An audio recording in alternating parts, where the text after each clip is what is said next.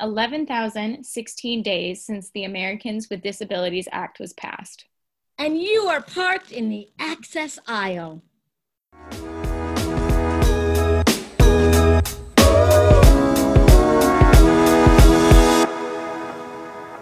Welcome, everyone. My name is Sydney Arsenal. I'm a master's level social work intern with ABLE SC.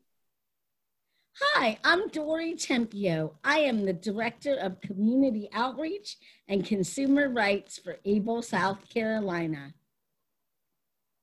Dory, I'm so excited to be here with you today because we're talking about something we both really care about, which is registering to vote. We're in the middle of an election year, so it's important that we're all registered and ready to make our voices heard on November 4th for Election Day.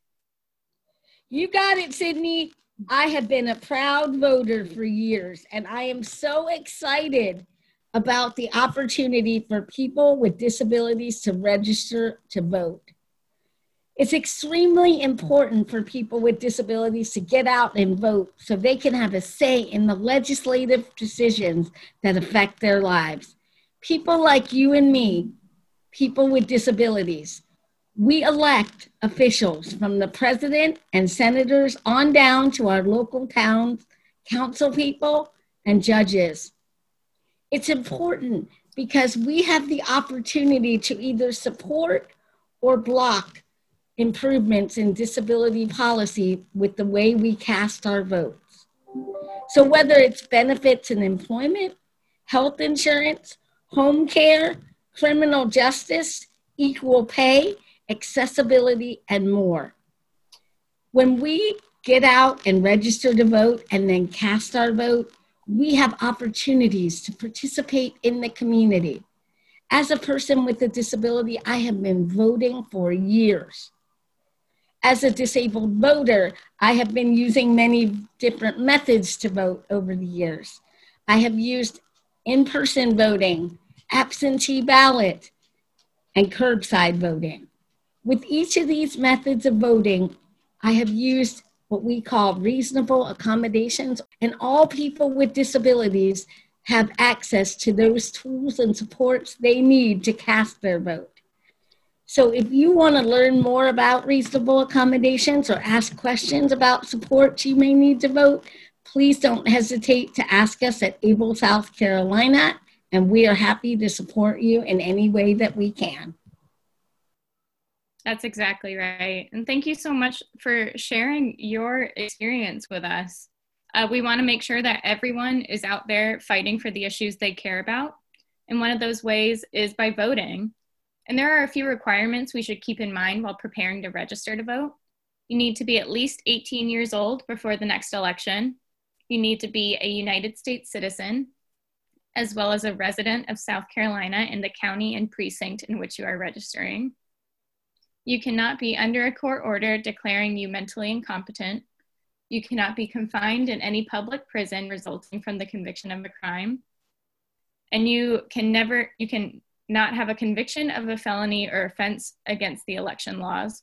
Or if you do have a previous conviction, you must have served the entire sentence, including probation or parole, or received a pardon for this conviction.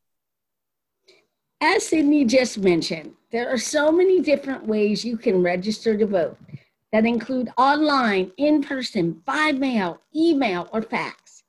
South Carolina offers online voter registration.